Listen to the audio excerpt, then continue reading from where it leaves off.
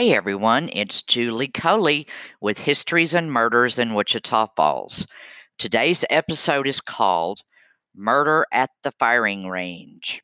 So, let's get started.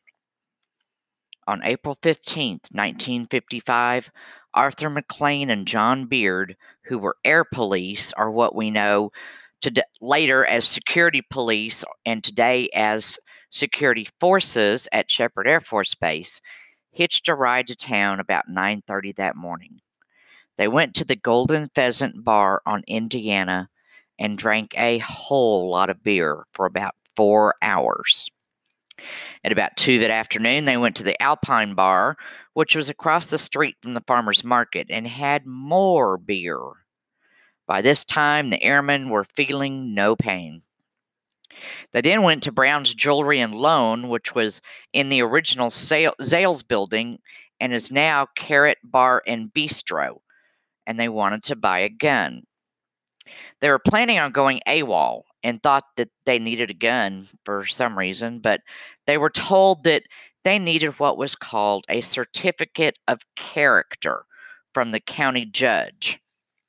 So the two airmen left and went next door to the Playland Firing Range at 605 8th Street, which is now called Ganache to Go.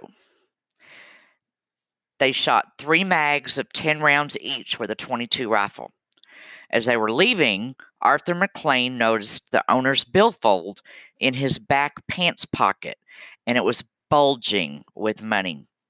When they got outside, Arthur told John Beard that he knew a way to get more money. And within a few minutes, they had devised a plan to rob the owner, Cecil Bird. They went back into the firing range and told Bird that they wanted to shoot again. John Beard shot a few times at a target, and then suddenly and without warning, he turned around and pointed the rifle at Bird and just started shooting him. He emptied his gun on him, and Bird fell to the ground. Then Arthur McLean picked up a rifle off the counter and emptied his mag into Bird. He then laid the gun down, walked behind the counter, and pulled the wallet out of Bird's back pocket that contained $150. Neither man flinched as they killed Cecil Bird in cold blood. Bird never even had a chance to defend himself. The two airmen went to Testa's restaurant on Scott Street and divvied up the money. They both went to the Hub Clothiers and went shopping for clothes, and then they went to Union Station and they flushed Bird's billfold and papers down the toilet. They went to the Holt Hotel and got a room. And while they were up in the room, they heard a commotion downstairs, which was a crowd gathering across the street from the firing range. The two airmen were brazen and went downstairs and stood in the crowd to hear people talking about Cecil Bird being killed. One of the employees of Brown's Jewelry Store said some men came into the store and told them that the police were looking for them, since they had tried to buy a gun earlier. Beard and McLean took off and hid in the Tower Theater until it got dark, and then they caught a cab back to the base. They snuck through a hole in the fence and went back to the barracks. They tossed a sock with the rest of the money in it under the stairs of the barracks and acted as if nothing had happened and it was just a normal day for them. Soon they were told to report to the Air Police headquarters, and there they were arrested for murder.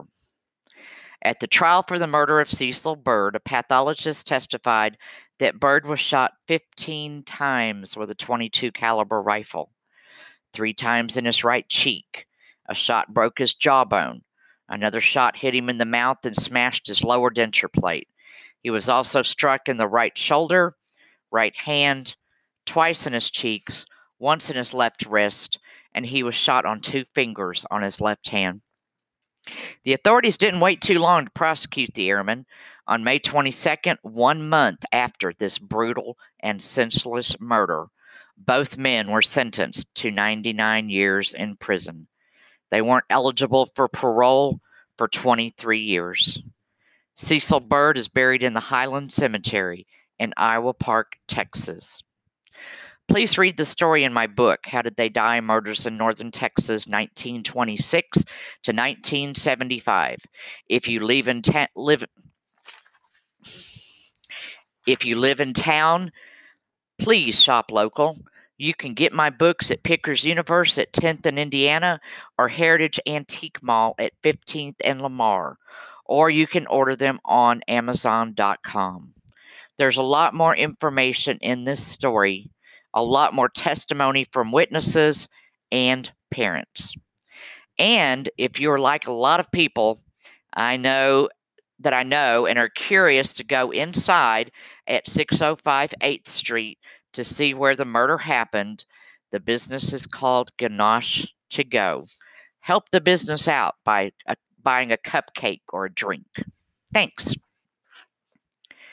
Well, that's it for this week. Next week is a story about a bombing at an elementary school in Houston. This is Julie Culley with History and Murders of Wichita Falls. See you later.